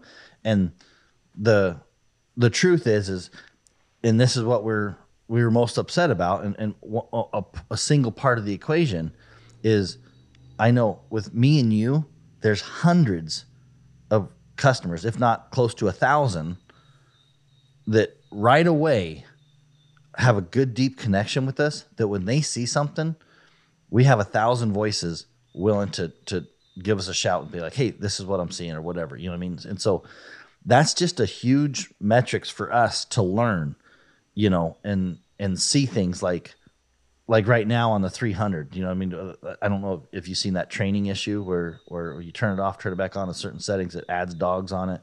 You know what I mean? Like there's these. Did they just get that fixed? Yeah, it's coming. Okay. Or it's in the process. Yeah, they're working on it. But you know what I mean? Those are things that we can see because customers get a hold of us. And I know when we call, you call tech support and they don't know. Garmin, it used to be the joke back in the DC40 days. I always joke. It was like Garmin had this line that they would give every customer, like, "Oh, this is the first time I've heard of that." You know what I mean? Like that was what they told everybody. knowing damn well that you had called them up there 5 times. Right. Everybody had called them. And so it used to be a really big. Now, I will say they've gotten much better at that. But that for years was the line. It was a line. I haven't heard of that. I haven't heard of it in a long time. But that was. Weren't you the one I talked to 2 days ago? I'm pretty sure you heard of it. Exactly. I was talking to you and told you about this problem 2 days ago. So don't tell me. You're like. And that's the hard part for me and Billy, because we'll call them out. We'll be like, I know it's not, dude, because I promise you this isn't the first time, and you're just reading out of a book right now, and I wish you wouldn't do that. And that's just no. Yeah. And they have a handful of guys over there too, and girls. They've got a group over there that have been with them a long time. Yeah, that are really good, but unfortunately they're so big. Yeah. For every person with a lot of experience, you're getting 2 or 3 that they're new and they're having to read, or they're having to go get the information from somebody else. So where in our office, everything's much tighter. And typically these guys that are talking on the phone with you every day already know how to fix it or know what the problem is. And, and it's, and that's really the difference is you're getting people that use it, and, and we're not perfect by no means, and we don't have all the answers for everything. And unfortunately, sometimes there's just no answer other than getting you swapped out. But that is one thing we're here, no matter how bad the product. And, we're talking about this too, is, y'all, sometimes we get customers call up and they're pissed off at us. Yeah. But at the end of the day, we don't manufacture it. All we can do is make it as good as possible and take care of the problems when they're there and try to get you new product in your hand if that's what needs to be. And so we're there with you. If you think y'all are frustrated, trust me, we're the ones getting the phone calls when there are problems. We're way more frustrated than you are. And it is hard for that aspect. And like you said, sometimes you only remember the bad. A lot of it's really good too. And you do got to remember this, and you got to give Garmin a credit. The fact is that they're still producing something that we need. They have changed the industry in a whole. I could never go back to beep beep collars. I don't know what the hell I'd do. I'd have to get a whole different set of dogs. I mean, I just couldn't do it. I've said, and so, really, that I want to do. I think we should do in this week for me and you is probably not the week to do it, but a Garmin appreciation hunt, which I think everybody should do it. So they should go a week. Put your dog collars on, and put your handheld in the truck and don't touch it for the whole hunt. You know what I mean? Go hunt like grandma and grandpa used to, or grandpa used to do. Maybe grandma, but go hunt without any kind of GPS system. You know what I mean? Or put the telemetry system on and go remember what it was like before Garmin. You know what I mean? Like, I know people get frustrated with all these little problems sometimes, and it is frustrating. You know what I mean? Issues and problems and bugs and things not working. Shoot. But man, all you have to do is go with my daughter, where she's forgot to charge 2 collars. We're in the middle of Emporium, and she's like, I don't know if that one was. Sure enough, it was dead as a doornail. But do that with the whole pack. You know what I mean? Like try to go back and that's what I've thought is like, hey, it's easy to get mad, like, and be like, oh, this, whatever, competition or whatever, and other products. I've hunted with the other stuff, and it's not bad. Dog trip, like dog trip. I took those engineers out on a snowmobile. Like, we hunted, and they had some failures, but it was just the same thing. It's like everybody's going to have failures, and if you don't get through those failures, how you handle them, that's what makes the big difference. You know what I mean? Like it's. You can, if you're just expecting something to work perfectly, this is going to be a hard deal. Like, it's just not going to happen. For the most part, a lot of people have no problems, and you should be blessed. But I'm not one of those guys. I have a lot of problems. What you find is there's 2 types of hunters out there too, and I hate to say it, but a lot of it does come with age. The guys that have been running dogs for 20 years. I still remember when literally the very first time I ever dropped dogs, I went up to Emporium. Matter of fact, I'm going there this evening, same hunt club, everything. So I got to cook dinner up there this evening, part of my club stuff. And I dropped 4 dogs, and I didn't get 2 of them back for a week. Back then it was no collars. I hadn't even got beep beep yet. Even then that was really, really, really, really new. That was a luxury if you had beep beep collars. Right. And they got up, they'd been at somebody's house getting fed all week, but it was a long distance number. And remember, back then, not everybody had cell phones, and they charged you extra for long distance. So it took the people a week to call me. Yeah. And that was how the very first time. So needless to say, the following year, I got my first set of Beep Beep collars. And I'll tell you how it was back then.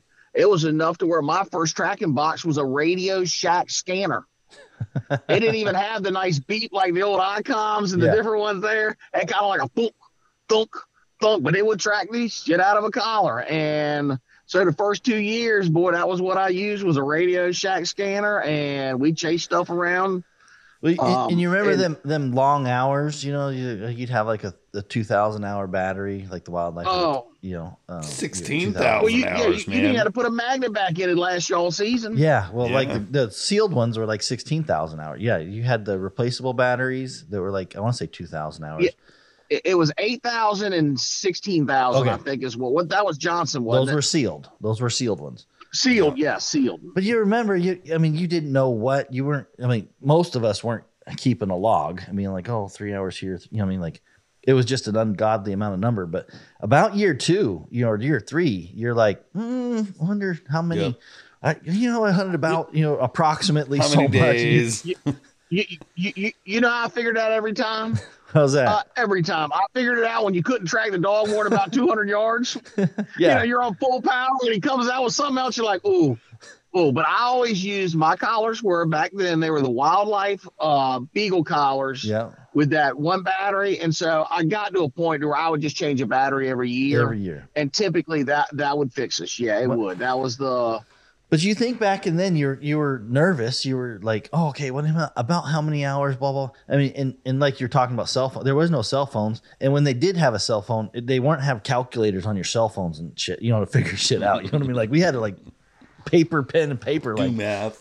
Do math, like hard math. You couldn't just pull out your cell phone and be like, okay, what average, like on average of 2 days a week or 3 days a week. And, 6 hours or 7 hours, you could, nowadays with the cell phone, you could pop that. Back then, there was not. You didn't have a cell phone with a calculator on it. You know what I mean? It was like, I think probably should change that. Pull out the box and there's no beep. You're like, well, I guess that battery's dead. You've been hunting with it for 3 weeks. We now see in our days. Oh my Lord, our hunting's so different. We're in swamps and some of the thick. And the things that I remember that would absolutely is I can remember having to step off a hill. So you've got a dog that's out in the swamp that's just on attenuator.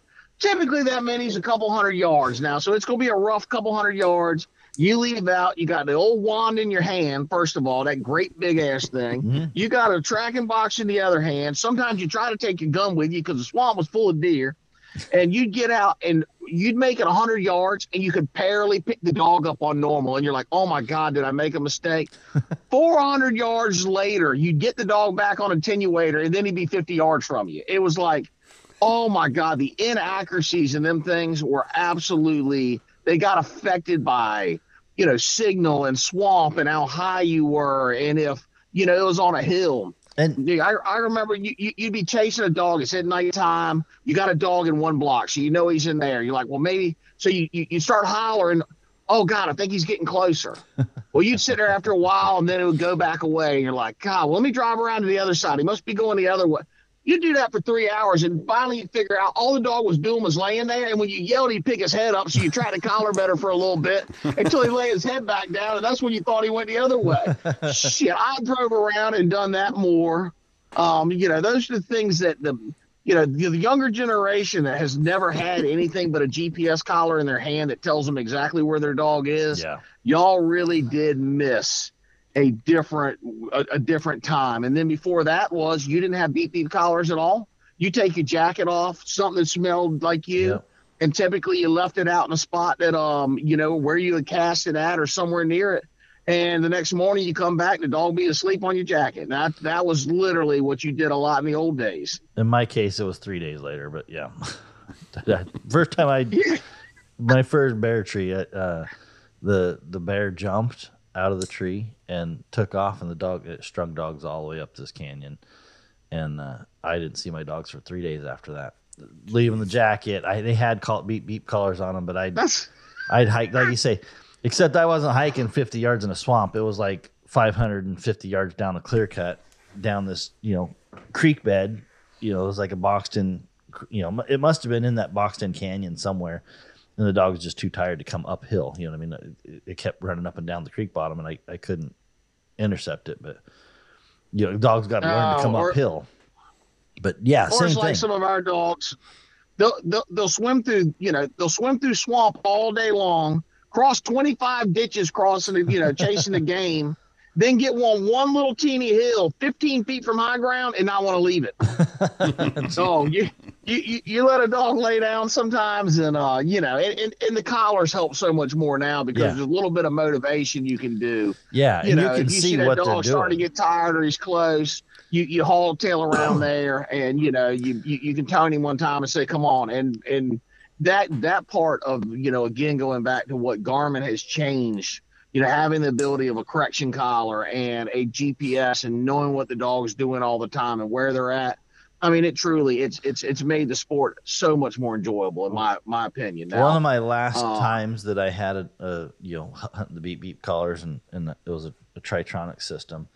Same thing. I had a dog and was waiting for it to come back. You know what I mean? It was chasing deer, and I was like, okay, let me get it. And I thought it stopped, and I'm like, okay, it's coming back. So I'm just sitting there patiently. You know what I mean? Like I got it to stop. In my head, I'm like, it's coming back to me. Well, it wasn't. It was continuing. I just shut up. You know what I mean? It kept running the deer, but it just learned don't say anything about it.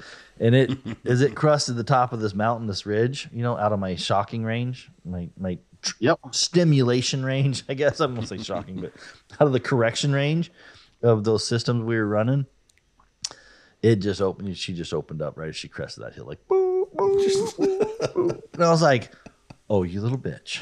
You know what I mean? But I was done. Like she got it, and it was at that moment that I'm like, "That don't happen anymore," because I can see if you keep going. You know what I mean? If I tone you, and you shut up, I can see what the dog's doing. You know what I mean? Like you get to see so much more than we used to see. We just the very first time I ever put a collar on a dog. This was, matter of fact, Mr. Alan Johnson, a very, very good friend of mine, still in the hunt club here in Virginia Beach.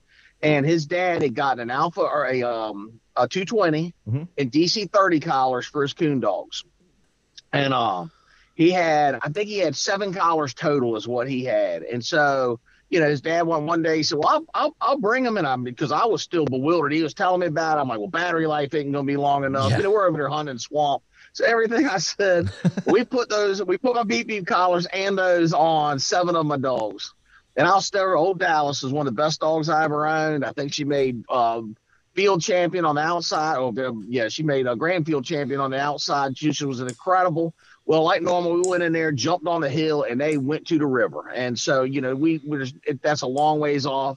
And in the old days, and so they'd gone back. Well, they did a big loop in there and got on a little island out there in the middle of that swamp. She sat on that island, 2 of them sat on that island, did a couple little circles, did nothing for about 3 hours. About 2 hours from dark, she all of a sudden came off the hill. And next thing you know, you heard them they jumped coming to the hill, ran a great big old doe up there, and they killed it. Now, in the past, I'd have said, oh, my God, they've been running that deer out in the swamp all day long and finally brought it to the hill, and we killed it. And there would have been no, I watched her do nothing, lay in the sun for 3 hours out there on that island. And then when she realized it was starting to get dark, just happened to jump the deer coming in and we killed it. And so it right then told you, who's doing what. It will tell you what a dog is doing great. It will also tell you what a dog is not doing. And I'll never forget that as long. And right then was when you're like, oh man, this is really, really, really nice. Something was different because I was the same way when it first came out. I was like, well, battery life, because I think they had like 14 hours of battery life or something. I don't know. It was I can't. Yeah, remember. the 30. God, it was barely a day. You at the end of daylight, you're about gone if you were on the 5-second update. Yeah, it was 10 seconds. I think would give you pretty close to 24 hours on the 30. Something like but remember that back then you didn't have 2.5. You had 5 seconds and 10-second updates. And I never really ran 5 seconds. I always ran 10 or sometimes even 30. I think a lot of times, but it was. I think you had to do that on the 30s a lot. We did the same. Yeah, but it was just way like. Because I remember thinking, like, no, there's no way battery life. Because you come from this 2,000-hour batteries, 16,000-hour batteries. You know what I mean? You lost dogs for 3 days. There's so many that was things. your mindset. Yeah. So you come No from this question. mindset that you're like, 3 days, that wouldn't help me at all. You know what I mean? Yeah. But what we left dogs out all the time. I mean, Yeah. it was not you just, that was back then. You did everything you could, but at 1 o'clock at night, and you're getting a beep on a dog in a place that you can't get. But it's the thing is, very oftentimes those were dogs that you could get to them. Woods are so different. If you don't have a map to sit there and look at, you might think the Westfield's over there, but really it actually goes up 100 yards further this way than what you think. And, that old so-and-so path that you wind through the woods and wind and wind and wind and wind, you don't realize that it comes all the way back to within 100 yards of the other path. You couldn't see that until you put a map in your hand. Yeah. And so it just, you don't leave dogs out anymore. I mean, it's just never. Yeah. It changed. There was, when you look at the battery and you look at the specs and all that, it was rough. And luckily we weren't too slow. And I think that's, to be honest with you, I think I think we were talking about this, but like we were some of those companies that were staples before us, you know what I mean? Some of those in the hound world, and I'll just say, Quick Track, Quick Track, Johnson's Collar, Wildlife, yep. Johnson's, over here, West Coast, you know what I mean? Like there's all those guys that were given tracking collars out. I think their biggest mistake, looking back, and they didn't know, you know what I mean? Like they were defending their business the best they could, but you can't front them for that. I'm definitely, I got to be careful. I'll be apologizing to all those guys. Yeah. Guys, I love you. Okay. Both all here about 3 minutes. Yeah. Debbie, like all of you guys. Okay. Everybody. I like you guys. Okay. I'm not saying this in a mean way. I think they made a tactical mistake by not. And I would have made the same mistake. I'm not saying. There's no question. I would have too. I mean, you got to remember, these people had gotten, they had done very well. I mean, they had made great products for back then. This is what we had. That was the technology that was there. And I can tell you right now, what everybody on the East Coast ran? Almost all of them had a Wildlife box and Johnson collars. I can tell you that right now. I can't tell you, that was probably the most favorite setup here. Yeah. Yeah.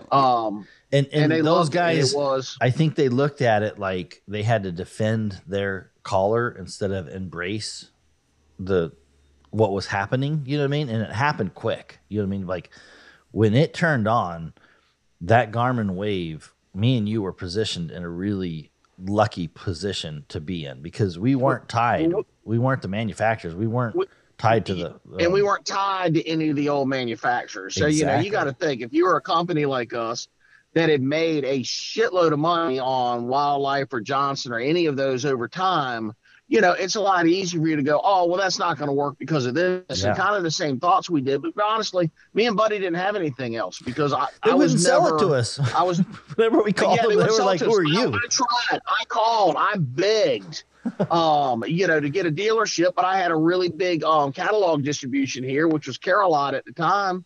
And that's who pretty much, so they were 10 minutes down the road. So none of them, they looked at me like I was crazy, offering a business. And at the end of the day, I don't blame them. But I mean, it's worked out very well for us because when we got Garmin put in our hands and we realized it was going to be something good, we were able to put 110% into that. Right. And that's what we did. And that's when we started making better antennas and started finding accessories that worked better in the product. And, we busted our ass for them first few years getting things that were going to make the product better. And so those were huge. Those are things that really gave us an advantage then when somebody 2 or 3 years later trying to, now go, oh shit, well, this is the future. Yeah. Let me start now. And so that's kind of the things that we did give us an advantage when we first started. And it was something we didn't recognize at the time. Like I wasn't smart enough at the time to go, oh, this is an awesome opportunity.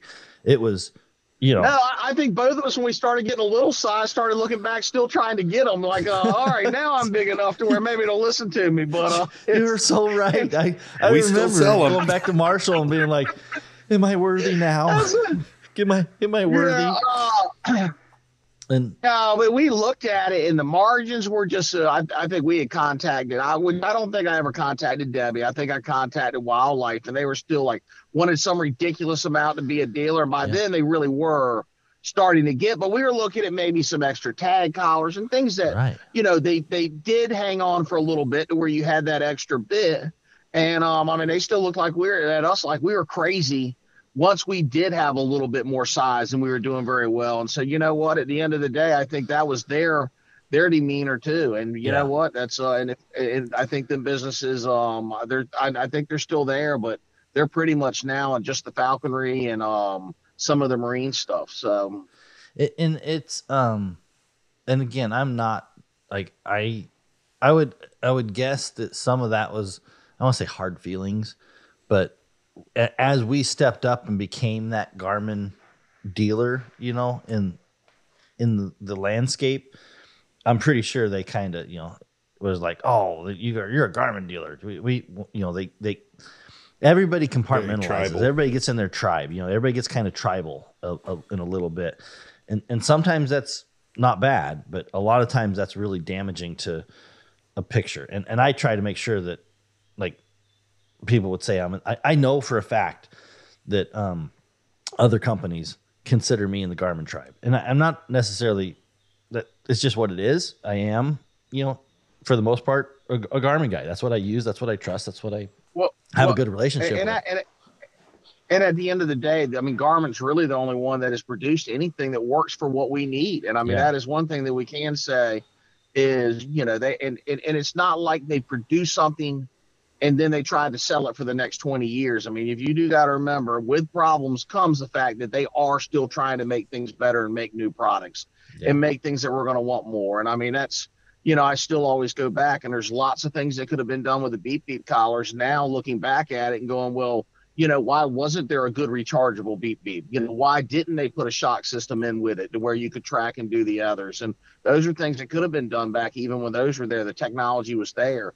And so at least we can say here that the money is being taken, and put back into making the product better, bigger, and, and again, if Garmin doesn't produce a product that makes you want to buy it, you're not going to buy it. I mean, that's how it works. So, they're on a different mindset of making it better. And I think you're going to see them keep doing that. And so, I can't imagine with technology and the way things have been changing in 10 years, who knows what kind of system we'll have for the dogs. And, hopefully it justifies what they charge for it. Yeah. And for me, as I look back at history, hang tight 1 second.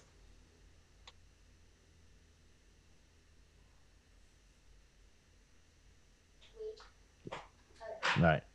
I got to help my daughter smoke some salmon today. So she's writing me notes. And I'm like, I can't do a podcast and talk. I can't read and talk. I'm not that good. It must be nice just have fresh smoked salmon right by. Oh, man. Dude, Billy, I know I feel bad. I need to ship you a box. I got like probably 40 pounds of it out in the freezer. I do. That's one fish we don't have here. And I do love it. Oh, my God. Fresh smoked salmon on the grill. God, we just had the other night, put a big old, I can't tell you which one it was, but the whole fillet came in the bag. And, I cooked it out there on the Traeger. God, skin down. I think with a little bit of slap your mama on it was what the seasoning was, and then something else. And I'm telling you right now, Ed is an incredible fish. The way to Billy's heart is salmon. I don't get a fish as much as I would like to. And, like, once it's been a couple of years, I'll normally just get a guide because at least they know what they're doing.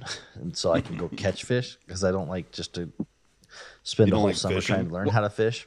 But I need to I just want like a harvest trip. That's what I really want. It's like go harvest the fish out of the rivers and be like, okay, we're just gonna go pull shit up in the boat and then fill the freezer. Because I don't have enough time for another hobby. That's the problem. Yeah. Unfortunately, they call it fishing for a reason. But good days. And we do here on the East Coast. That's what we were talking about. You missed it, but we are setting up trips. So if you are more than invited, buddy. It was right before the podcast, but I'm coming out there and I'm going to do some salmon fishing with him. And then, y'all need to come out here, and we love to offshore fish, and that's what I'm getting ready to start doing a little more of. I'll have and, to take you up on that. We'll have to do that. Like I So said, as long as we there's good eatable fish like tuna or something, I can. yeah, we're eating tuna I like and mahi mahi and wahoo and So my cat hunting is catch and release. Okay, that's with the dogs, catch and release. Other than that, yes, it's a freezer. It's a freezer trip. Okay, that's what I like. Oh, that's- If it's elk, it's going in the freezer. Like I did the moose, Ah. but fish. Yeah, y'all. That's another thing that we do not. Now here, it's bear and deer, and I do love now bear meat. I absolutely love whitetail. It's good. And don't get me wrong. We get a lot of it processed. We make sausage and we make that.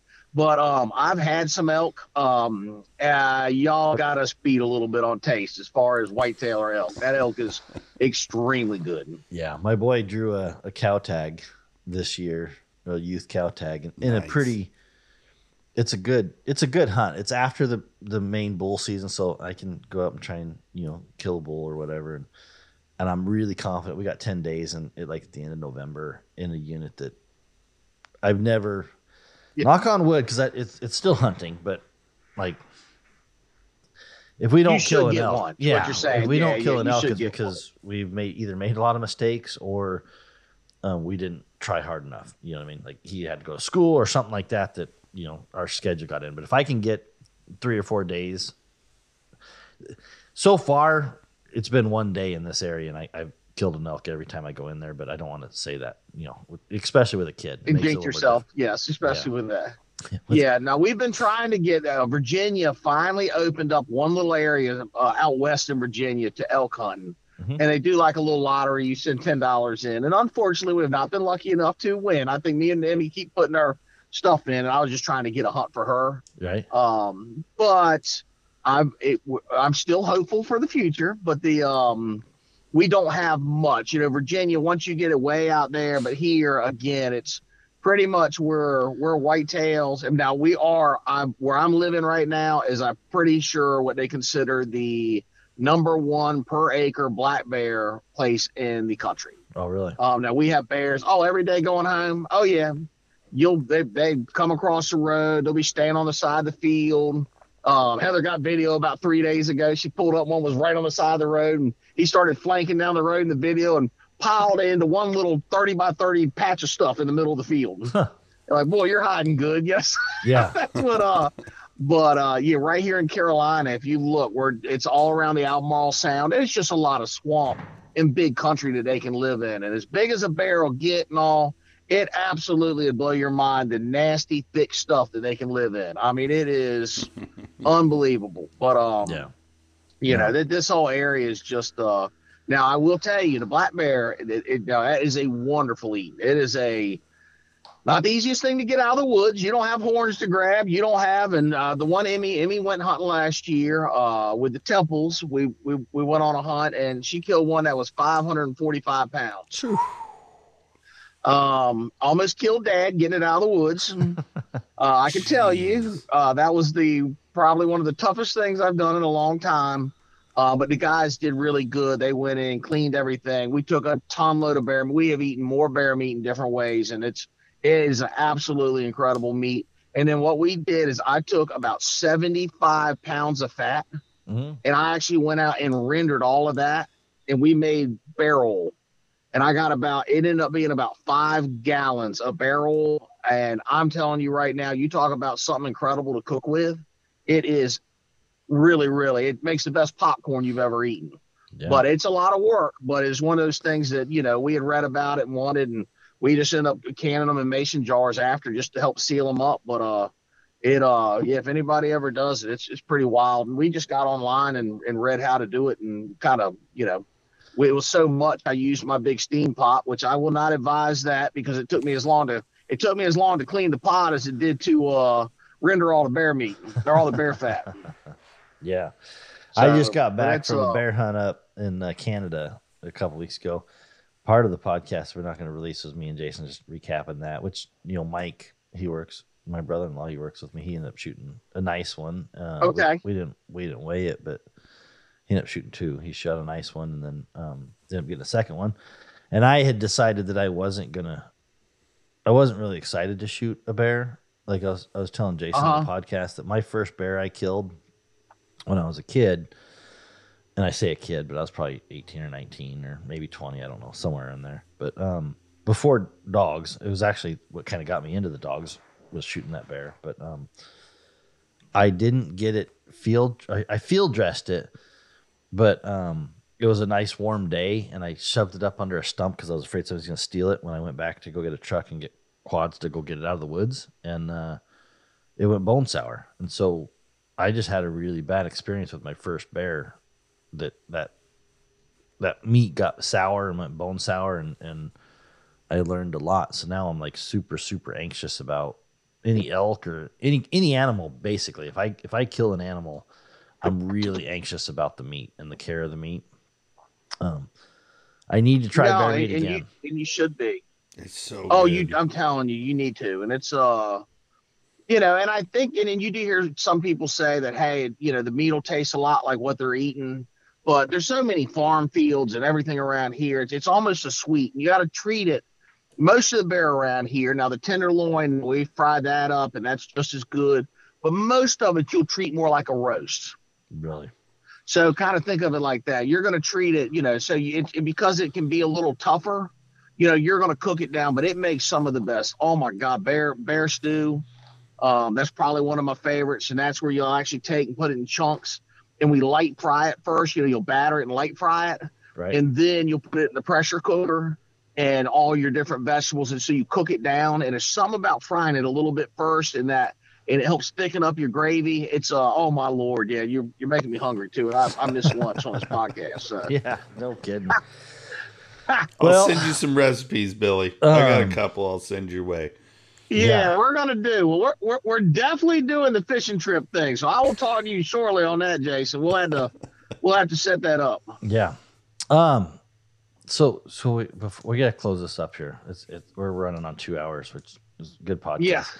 I think we actually did 2 hours without having to screw up, which is pleasant for me and you. You still have an apology coming, right?